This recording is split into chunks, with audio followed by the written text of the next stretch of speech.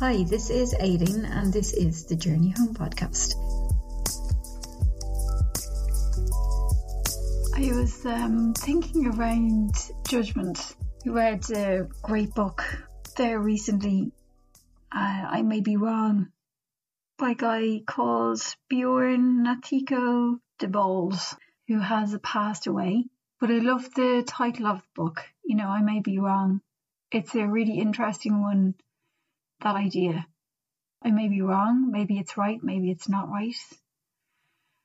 And how that really softens the experience that I have with judgment.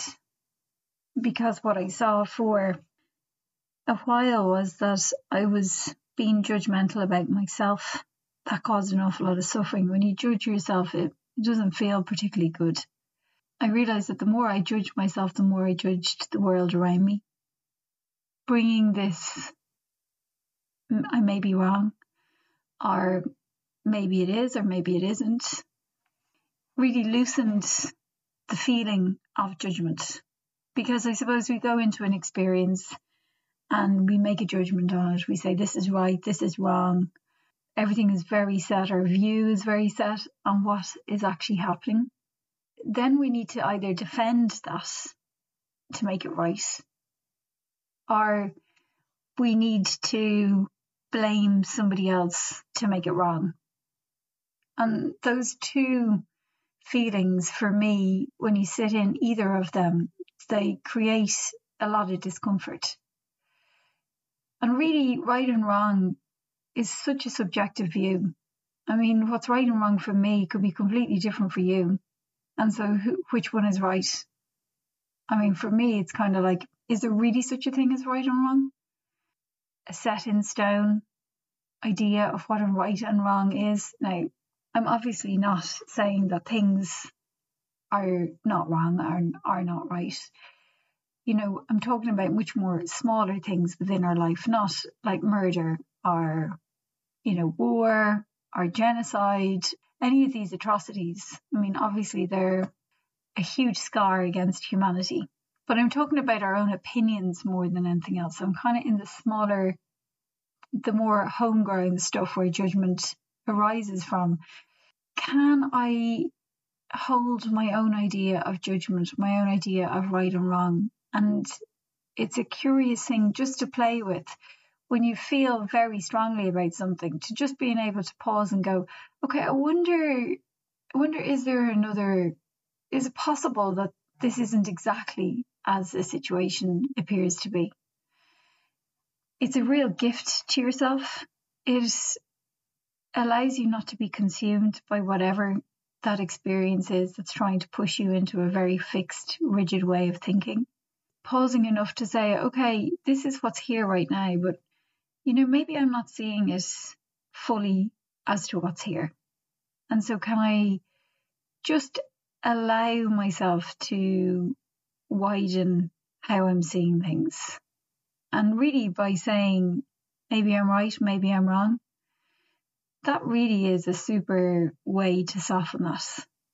Also, the Buddha would have said, the minute that you think you know, you don't know. And that's also been incredibly helpful to, bring into my thinking, is that when I feel like, oh yeah, that's it, and then to really question and say, okay, well, hang on a second, if I'm believing so strongly in this one way, this is going to create so much forms of identity around it. So can I just allow things to be more fluid than needing them to be so solid? Can I allow things to breathe, to have space and air around them? I don't need to make them into concrete blocks.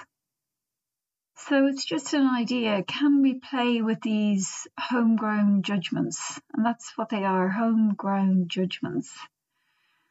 Can I just think, when I'm in an experience where I feel I have to say, oh, this is the right way, even when I can see it with my son, can I just allow it to have a little bit more space? Can I go, okay, well, maybe I possibly don't see all of what's here. So can I allow for other possibilities to be here? Can I say, okay, maybe this is true, maybe this is not true. But what I really find is that when I can allow myself to play with this idea, and that's what it's about, is like kind of being a little bit playful with the things that aren't so important to us. Can I bring this kind of way of being into fruition and just see how it resonates within my being? Does it soften this need to be right and wrong? The need to be right and wrong is so harsh, and it causes quite a lot of destruction in our relationships, to ourselves fundamentally and externally.